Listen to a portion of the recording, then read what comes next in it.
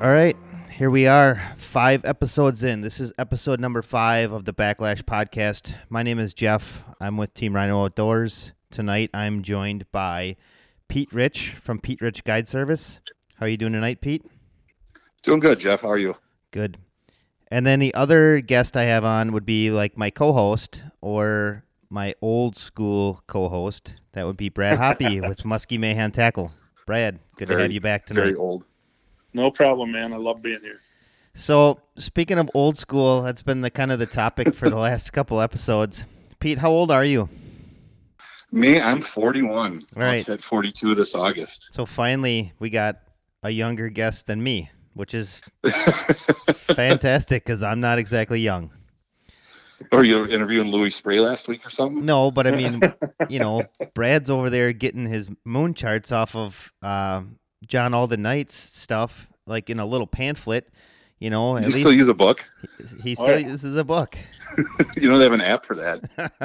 They do, but they don't have the John Aldenite app. That's the problem that I have. I might have to go back to paper then. I didn't realize there was a better moon chart app. It's actually pretty different. It isn't a huge difference, but it's what I like, and that's what I use. And it's kind of funny. I'll end up with like 3 of those books: one in a boat, one in the truck, one in the house, and so yeah, that's my old school habit, I guess. And I've been picked on it about 3 episodes now. Well, we got to keep tradition alive. That's right. Right, exactly. That's what it's about. I'm starting to think that Brad's sponsored by them, whereas over here, I'm just sponsored by the paycheck. Yeah, exactly. He gets pimped every time he mentions them on this podcast. Well, Brad, you need to get with the old Knight family and tell them to figure out a way how to make an app.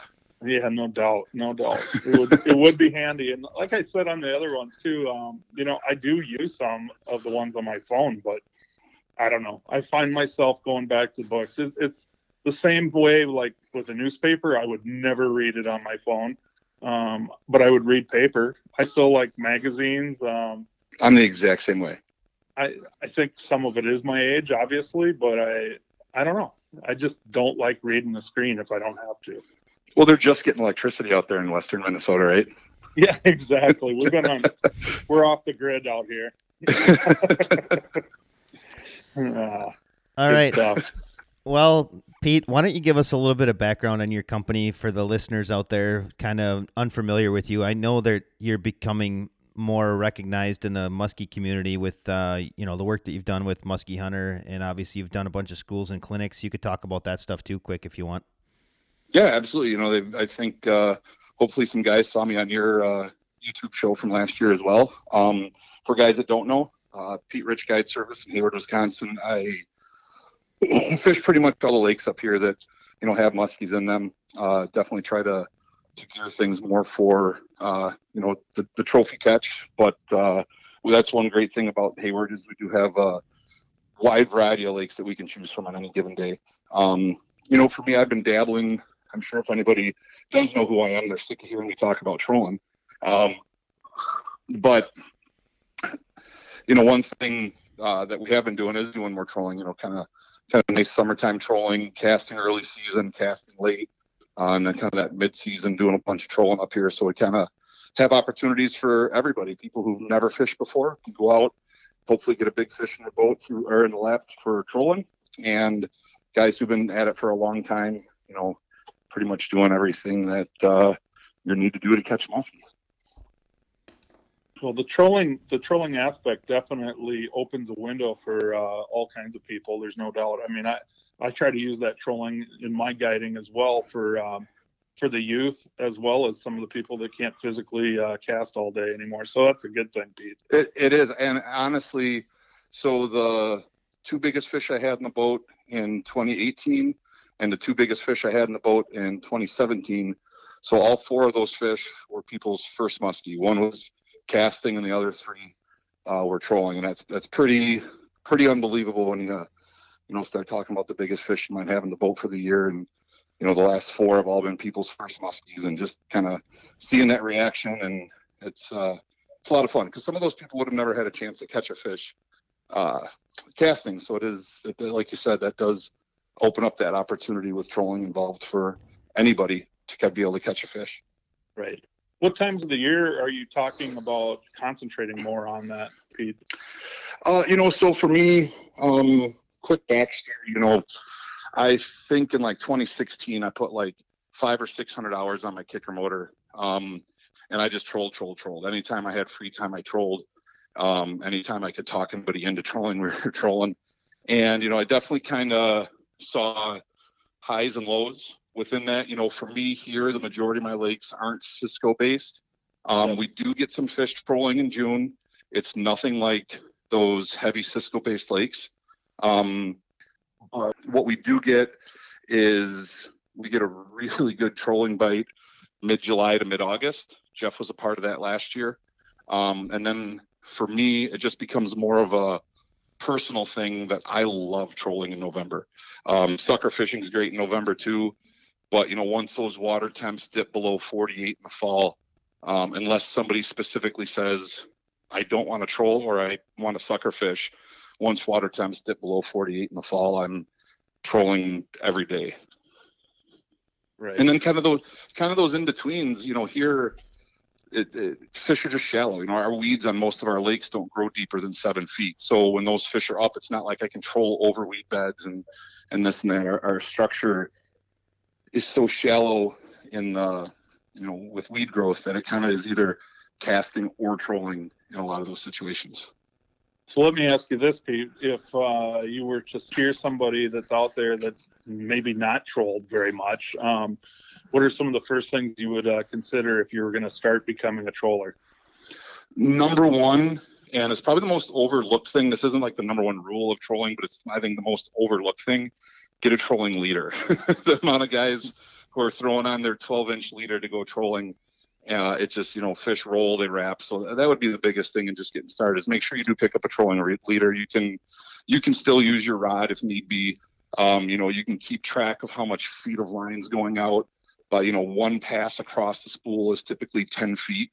So you can roughly count the line that way. But then your starting location is going to be, for me, when I first got into it, it was literally about starting on the structure that I would normally be casting, the structure that I was maybe catching fish on casting a week or 2 weeks earlier, and then literally just sliding off the edge of that and starting in areas that I had confidence already. If I'm out fishing and I got a good cowgirl bite, and all of a sudden that's dead and nobody's catching fish in those spots, those fish didn't go half a mile away. They literally just slid out and are on the edges of those structures that we were already fishing. Makes sense. There's no doubt. I spend a lot of time trolling in the month of June, and I know we've talked briefly about that at the show one time. I want to get out. I'll be doing that. I'll be doing that Saturday. That's nice. It's my go-to thing. I know Jeff and I were going to work on one of his YouTube shows. He's going to come over and give me a couple days, so hopefully we can produce when he gets here. And you guys are going out in the basin right away, aren't you? Correct. And the big thing about that for us is as those fish, I've said it in the last couple podcasts, but when they first take off after the spawn and they're cruising around, and it's an opportunity of the largest fish in the lake, really. So yeah, it is.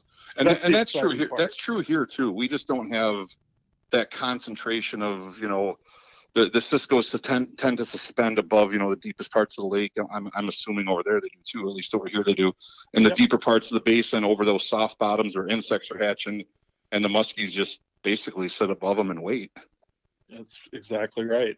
It's amazing how many fish I'll see right on the surface as well. It really is. They're just cruising around, so it's fun. It really is.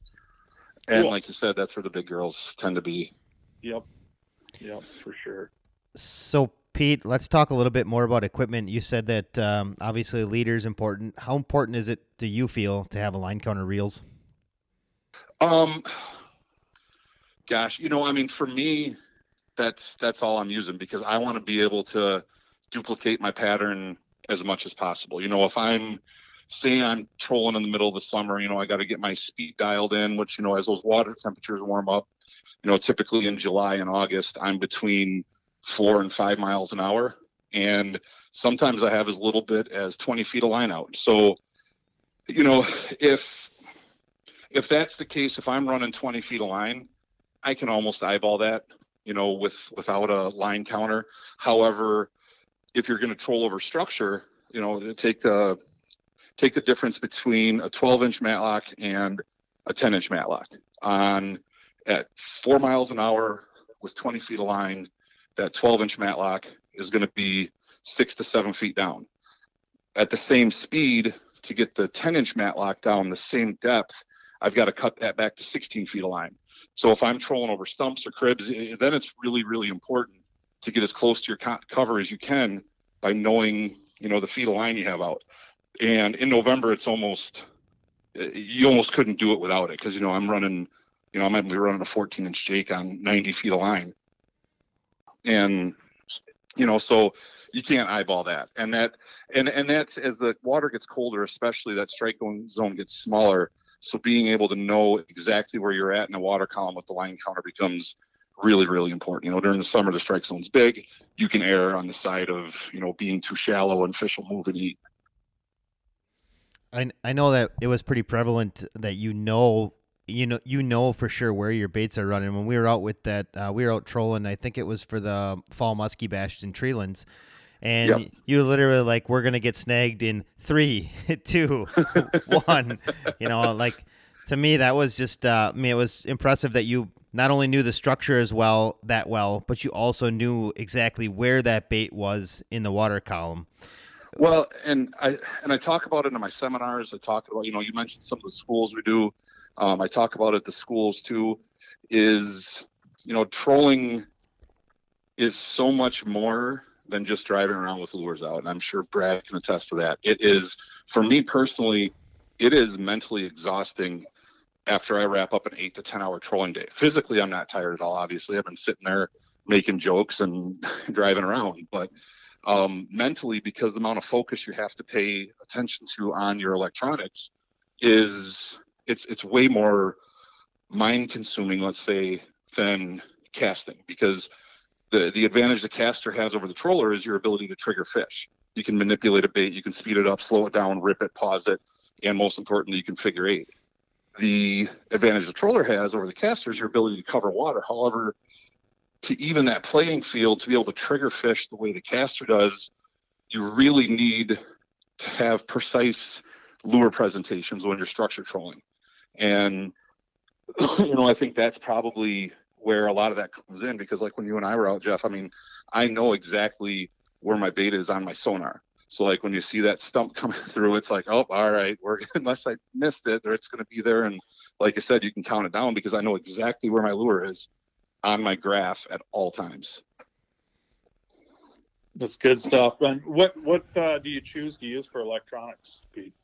I right now have the Helix Gen 2s.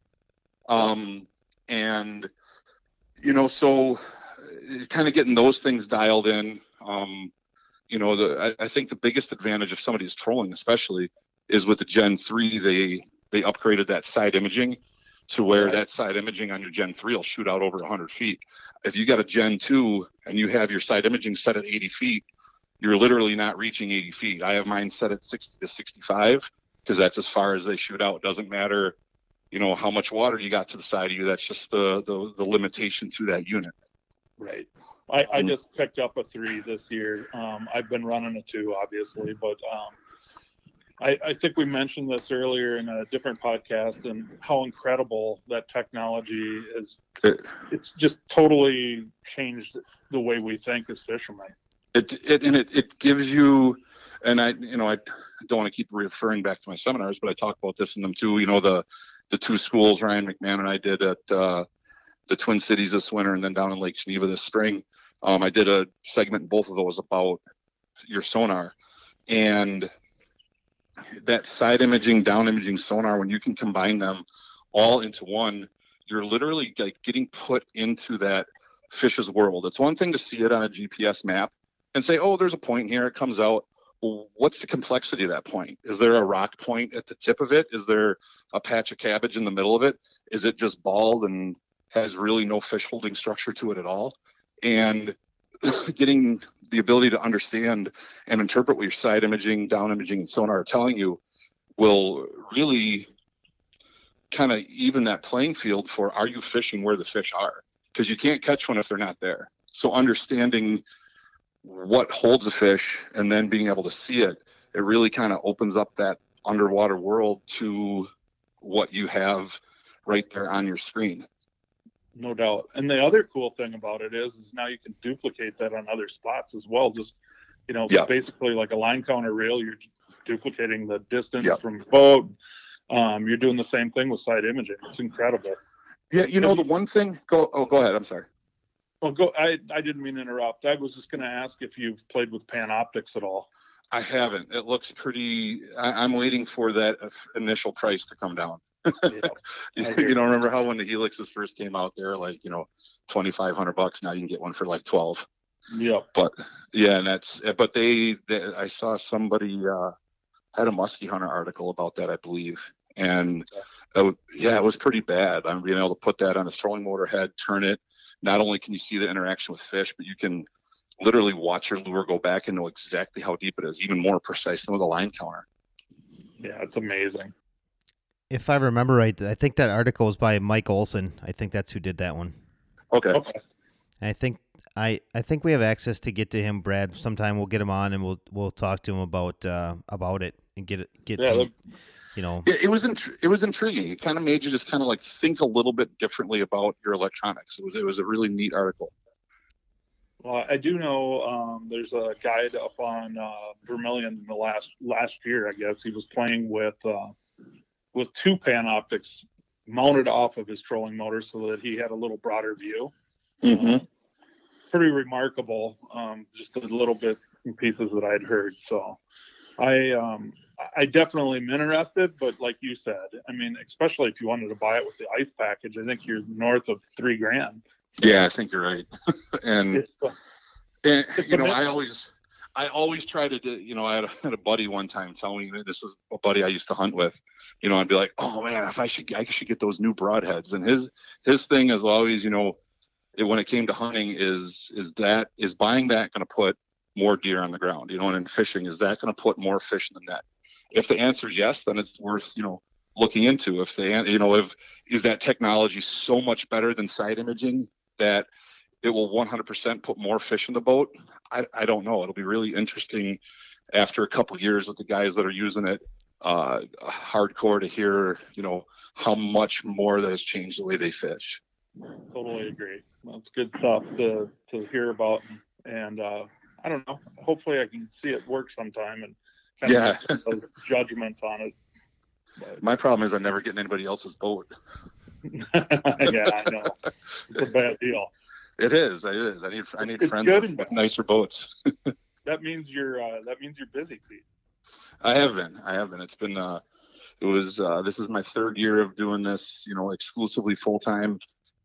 Prior to this, I had a full-time job, and the part-time guide business got to the point where I was missing too much work for my boss to put up with it, and I was turning down too many guide trips to continue. So this is year 3, and it's been awesome. It's been a great, adventure, I guess you could say, but it's business keeps growing, and that's why I like to do these schools and stuff like that, is, just trying to get out there as much as possible with, at the same time, returning valuable information, kind of like you guys with the podcast, and just reaching out to people to help. I think the one knock musky fishermen get, and I think it's more in like, the old way of thought, and not Brad old, but maybe a little bit older than that, is I'm going to keep all the knowledge for myself, then you have to come with me to use it. Where, I know Jeff has a different thought process. I think you do too, Brad, and I know I do, where it's, let's share as much information as possible, get more people involved in the sport, because the more people that are involved, the more we just have a bigger base of people to communicate with, share with, and just it builds the brand. Hands down. I mean, I've in the guiding that I've done and other ways, I share everything. I don't hide anything, and it's amazing what that does back to you. I've seen some other guides where they hide everything. They don't want to share anything. It backfires on them. You know, they're not around there tomorrow. You know what I mean? Yep. So no, I absolutely do. I've seen that as well. And I think that's dying, you know, with social media and, you know, in podcasts and just all this stuff. And I think schools are probably, you know, it's not like me and Ryan are the only two people doing schools. I mean, they're kind of popping up all over the place. And I think there's a shift in, you know, one, we have the best equipment we've ever had. Two, we have, you know, the best lures we ever had. You know, muskie fishing almost seems like it's at its peak, where we've got information being shared like crazy. We've got awesome equipment, and, you know, it's these poor fish are getting the heck beat out of them. Sometimes it doesn't feel like that, but I think on a day in, day out basis, your average angler is more informed than ever before. And, you know, I think what that does for guys like us who are sharing a lot of information, helping these guys out who aren't on the water, you know, 100 days of summer, let's say, is that kind of forces us to have to, okay, if this is the pattern that these guys, we kind of have to pushing that edge of, all right, what else are these fish doing? Exactly. What, you know, is it an old tactic that used to be like everybody did it and now everybody's doing something else? You kind of have to go back to old stuff, you know, getting out Suics and fun stuff like that. There's no doubt about it. Now you're talking old school again. Yep. We're going back old school again. We're throwing out Suics and stuff. If Muskie Mayhem brings back the Billy Finn bucktail, then we know something's up. I hope we're more creative than that. Not that it didn't work. I think we're gonna have to find a couple of guests that are like 25 years old, because this stuff just keeps getting older and older every time we talk. There has to be at least a couple muskie fishermen that aren't what we would consider to be old school, right? They're out there. There's no doubt. Well, we're gonna have to find them. So if you're listening to this podcast and you can bring a younger thought process to the podcast, shoot us an email at backlashpodcast@gmail.com. We'd like to talk to you. Exactly. Anyways, yeah, we're not done yet tonight, so let's talk to Pete now. One thing we've talked about a couple times on this podcast already, and I struggle with it, and there's no right or wrong answer to it, is when you're on the water for the day, what triggers you to either change your tactics or change the spots that you're fishing? Like that, sometimes that can be pretty critical, I feel, to your success or failure on the day. And do you have a certain thought process you go through? Are there certain things you look for? Is there a certain time frame you're looking for? Let's just say, for example, since we got Brad on, we'll talk about cowgirls. Let's say, for example, you're throwing cowgirls and you've been catching them on cowgirls up until that day. I mean, how long are you going to play it out before you try to make a change? So for me, it's kind of tricky, and I'll try to answer that quickly in two ways. One is, if I'm guiding, you know, people probably are at a lesser, you know, experience level, we'll say. And so for me in that situation, I tend to almost feel like we got to ride out the pattern, because there's some things that people just can't do.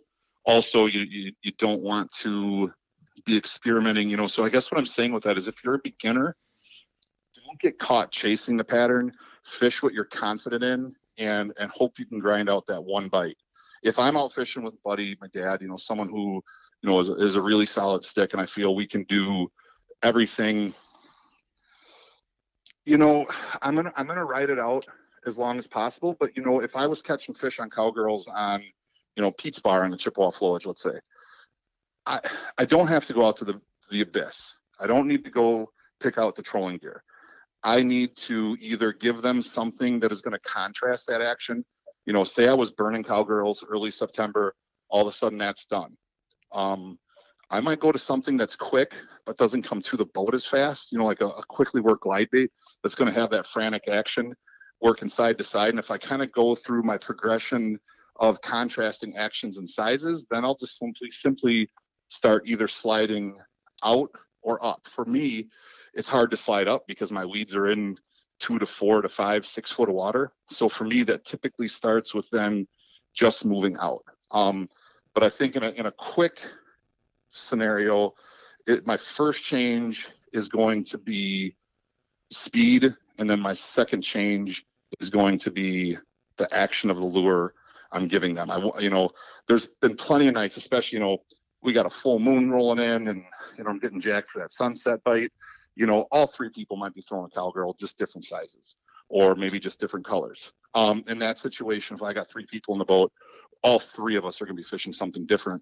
And I'm going to arrange my boat too with the lures to where we're fishing more efficiently. I might put the person up front might be smoking, a double showgirl, where then the guy in the middle might be throwing something a little bit slower and bigger. If it was, a blade bite, and then me out of the back of the boat, I'm going to throw something completely off the wall in that same presentation. Might be a glide bait, might be a jerk bait, but something that contrasts the actions of the lures in front of me. I think one of the things that maybe I could add to this, Pete, is, and I'm guessing you'll agree completely, being in the back of the boat as a guide, that's where the experimenting mostly happens. Yes. Really, ultimately, the guide trip isn't about me catching fish. It's Correct. about getting those clients on fish. And I agree with everything you said there. But, the neat thing about being a guide and being on the water the way that you are as a guide, you're always kind of in a pattern. You know what I mean? Yeah. When the weekend warrior shows up on Friday night, and all of a sudden they've got to try to put together a whole brand new pattern for the weekend. Yes. So, I remember those days. They were great and they were terrible. Exactly. You catch the pattern right and you go home feeling like God. You catch the pattern wrong and you're like, maybe I should have walleye fished. There's no doubt. So maybe we should talk about that a little bit more, because I'm assuming the majority of the guys that are listening to this podcast are probably going to be the weekend warrior types. And even me, I fit into that. Fortunately, I have a pretty good network of guys that I can talk to, so I can sort of get a better idea of what's going on in a particular area, so I don't have to start over, from scratch every weekend. But let's say it's Friday, Pete, you show up at a lake that you haven't been to in 7 to 14 days. What's the first thing you're going to look for to determine where the muskies are going to be? Well, and this we talk about in all the schools we do and everything, is these fish are driven by water temperature. I'm using air, you can't see me, I'm using air quotes, within generalities. And, these fish are going to try to seek out 70, 68 degrees. At least our Wisconsin fish, Minnesota fish might have a little bit different temperature range, but our fish are going to try to seek out that 68 to 70. And so I'm going to kind of let water temperature dictate where I go. And what I mean by that is right now in Hayward, we're 58 degrees. We don't have any 70-degree water. Sunshine's going to bring these things up. If I'm, sun's out right now for the first time in 4 days, if this sun stays out for 3 days, I'm going to start fishing, way up shallow where things are warming up quickly. If it's the middle of the summer and it's, 78-degree water and it's been 76 and it's warm, I'm going to start pushing myself out just a little bit. I'm always going to try to fish the biggest. If I just have a couple days, I'm going to start we'll just go into a summer scenario. Let's say we're at the end of June, beginning of July, water's like 72 degrees. Fish should be in the weeds. I'm going to start with the structure, the biggest piece of mid-lake structure associated with the most open water in the system. So I'm going to find the biggest open part of the basin, and I'm going to fish the most predominant pieces of structure that are as close to that as possible. That's my starting point almost all the time, except for early in the spring when these fish, at least our Wisconsin fish, are using, those shallow back bays. Crappie are spawning. They're up in 2-4 feet of water where they won't see again until next year when they spawn. I think it's important to understand your water temperatures a little bit and how fish use water temperature. But then, for me, a starting point for the majority of the year is biggest piece of structure associated with the most open water available. I kind of relate that too, Pete. Where you're saying that they have that access to the open water quickly. Yeah. It's no different than, I used to guide for out west and hunted a lot of mule deer in high country. And it's really cool. The big bucks will set themselves up on those ridges.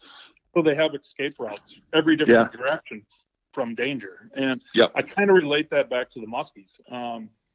If they're set up where they have that access to that deep water, they can escape if they feel like they're threatened in any way. So, And I think you get, as you know, for me, most of my lakes are crappie, perch, bluegill based, sucker based.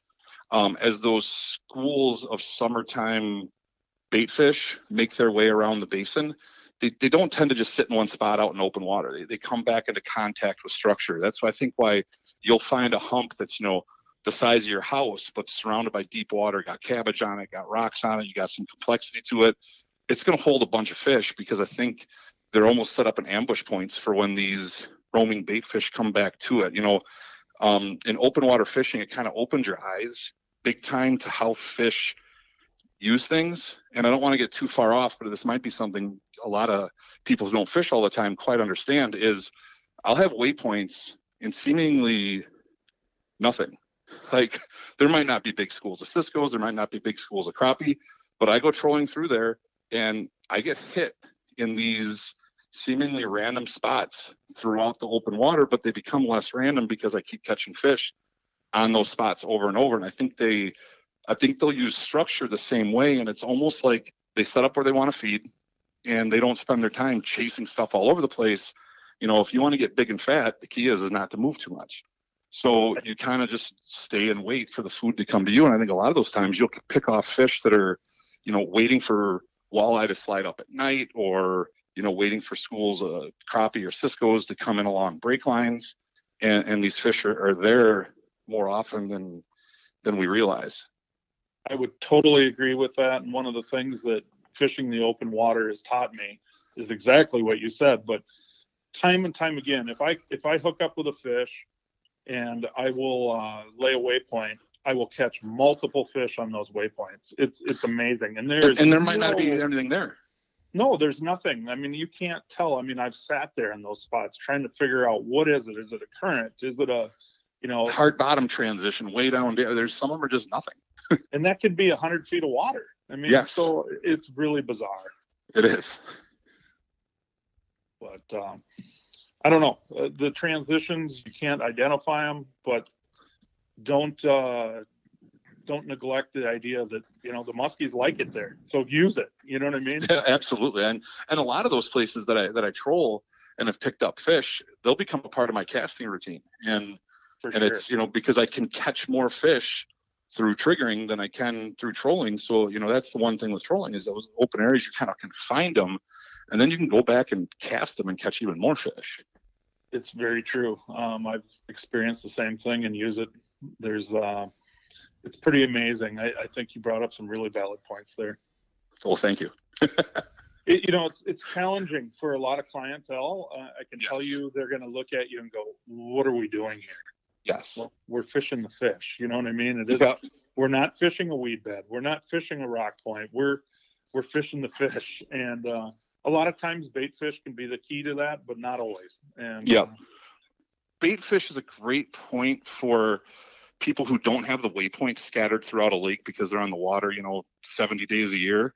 Bait fish is a great place to just start, and I tell guys this quite a bit.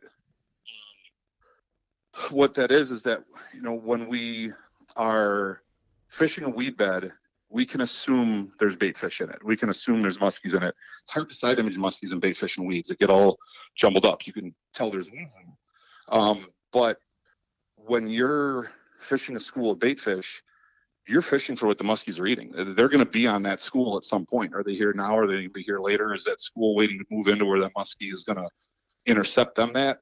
I mean, I do a lot of vertical jigging as well. And I do it a lot during the summer, but I've also, the flowage is kind of weird. The Chippewa flowage is kind of weird because we have these real deep pinch points. It's really like hunting whitetails and in big woods where you kind of need to find these neck downs and funnels where fish have to pass through it. I'll vertical jig those spots. And, I can vertical jig a school of bait fish and catch nothing, for hours and still be confident in what I was doing. Not go out of there saying, well, that was a waste of time. It's like, no, I was fishing the food. My timing wasn't right. Interesting. That's good stuff. So we're 4 days into the northern Wisconsin season. Yeah. If we're ready to shift gears here, can you tell us kind of what you've been doing right now, Pete? I know you've been out fishing some. Golfing, yeah. Golfing, no. No, I guided on opener and then my dad came up, so I've been kind of puts around with him. But on Oprah, I went a little bit south. It's still northern opener. Natural lake, weed growth was a little further ahead than we are here in Hayward, and fish were all over the weeds. Not a lot of big fish. We moved, I think, 6 or 7 in that, 34 to is males, up in the weeds first. And I think that's what you're going to find in the weeds. Now somebody might text and say, Pete's an idiot. I caught a 52 in the weeds. But, for the most part, the females are just getting done spawning. They're kind of out recuperating. I would feel better about, trying to catch the 30-pounder out in open water right now than I would up shallow. I think just playing the numbers. But, action, it's the beginning of the season. We all just want to kind of get that fish under our belt. And you're going to find those fish up in the weeds. Our water temps are crazily, just insanely behind. It is unbelievable. We were out on a shallow, dark lake today, maybe 900 acres and like 20 feet deep. And it was 57 when we got there. Yeah. It should be 68 right now. That lake might even, be possibly flirting with 70. 2 weeks ago on the Chippewa Flowage, we were 63. Last week, I had a walleye trip out there, and it was 52. It came down 11 degrees, and we've had an insane amount of rain. And so it's a neat opportunity because we're going to get that progression is going to happen real fast. Weeds are behind, fish are behind. Fish have spawned a long time ago. Like, they're ready. They're just kind of waiting for things to pop up to help concentrate them. You know what I'm saying? Like, they're up there. There's just not a lot yet to concentrate them. So it's kind of more cover water. Look for that active fish. Glide baits, people don't think of being able to cover water with glide baits, but, somebody should be chucking a glide bait. Somebody should be throwing small blades. Just covering water, looking for active fish. But it's, looking at the forecast, we got a lot of 70s coming. I think these things are going to turn around real fast. We've got a lot of, new weed growth that's like 4 to 8 inches tall right now. I'm finding on the down imaging. And as soon as the sun lasts and these water temps start getting up around 65, all that stuff's going to explode. And I think these fish are going to just kind of flock, just really get themselves into it, because things are so different right now. Dad and I were going to go out and fish for 4 hours this afternoon. We got out there and we fished a little bit, and, I'm seeing stuff on side image and like, it just doesn't look right. We literally spent the next 3 hours just driving around the lake, a lake that I know really well, but just driving around to get that, to kind of just get that grasp of where we're at when things are so far behind. It's tough as a weekend warrior. I was there. But going and driving around and looking at structure, you will learn more about the lake than just fishing. It's like if you were going to go out hunting and you just like, nope, that's my tree stand. I'm going to go sit in it. Yeah, you'll shoot some deer. You'll have some success. But sometimes hunting just a little bit less to do a little bit more scouting will get you more of what you're really after. I can't argue with any of that. I agree with that completely. And that's easy to say too. I understand it's easy for me to say when, I've got, time to fish with my dad a little bit here, and I'm going to be on the water like the next 6 days in a row, so it's easy for me to sit here and say that, but it really is. Like, I know when we first started coming up here, it was before Lake Master maps. When I still lived in Illinois, we had a GPS, but it had like a fishing hotspots map, which, there's like hand drawn. And while Dad would go to nap during the middle of the day, I'd go out and drive around and hit waypoints all around the edge of the bar, so that when we came out and fished that evening, I had my waypoints to map my way around a bar, and it really cut the learning curve. And I think guys kind of sit back on their electronics and technology a little too much, in the sense of like, all right, I'm fishing, I can see the side imaging, but all right, what's it doing inside of where you're fishing? Where you're casting, what does it actually look like up where you're casting? And there's a lot to, I think there's a lot to be said for just getting out and looking at stuff too. There's no doubt, Pete. I've always told people, go out there in the morning. Usually in the morning, it's a little bit calmer. And if you got a nice morning, you can get out there right at sunrise. It's calm. You can actually visually see all those things in a lot of our water. I know you're fishing a lot of stained water too, but you can see the weed growth. You can see the inside turns. You can see the points. Mark them out on your GPS right away in the morning. Take an hour or two and do that. From there, guess what? You can go back and hit them later in the day. Hopefully, yeah, and sure. Also, Brad, the other thing that I really think it does too is, we talked about side imaging and Panoptics and all this stuff earlier. Is okay. Like, I know for me, when side imaging first came out, like, looking at it was like I was looking at the surface of the moon. Like, it's Right. like, okay, this is awesome, but what the heck is that? Yep. Side imaging it and then going up and driving it will then also help you when you go to a new body of water or on your own body of water. Just when you start seeing things on your side imaging, it's kind of like reaffirming what you thought you were seeing on your side imaging and saying, oh, okay, that's what, because cabbage looks different than milfoil on side imaging. Gravel looks different than sand on side imaging. Finding all that stuff to where when you see something on your side imaging, you know what you're looking at versus what you think versus thinking.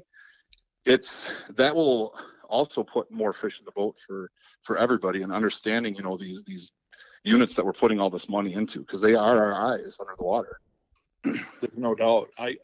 I can kind of relate this back to, I remember back in the day, say like 2000, 2001 or something like that. I had a 350A Lowrance in my boat, and I started laying waypoints on all the different points and all the different structures that I really was fishing. And then all of a sudden, I can't even remember, it must have been like 03-ish, 04, when the first map cards came out.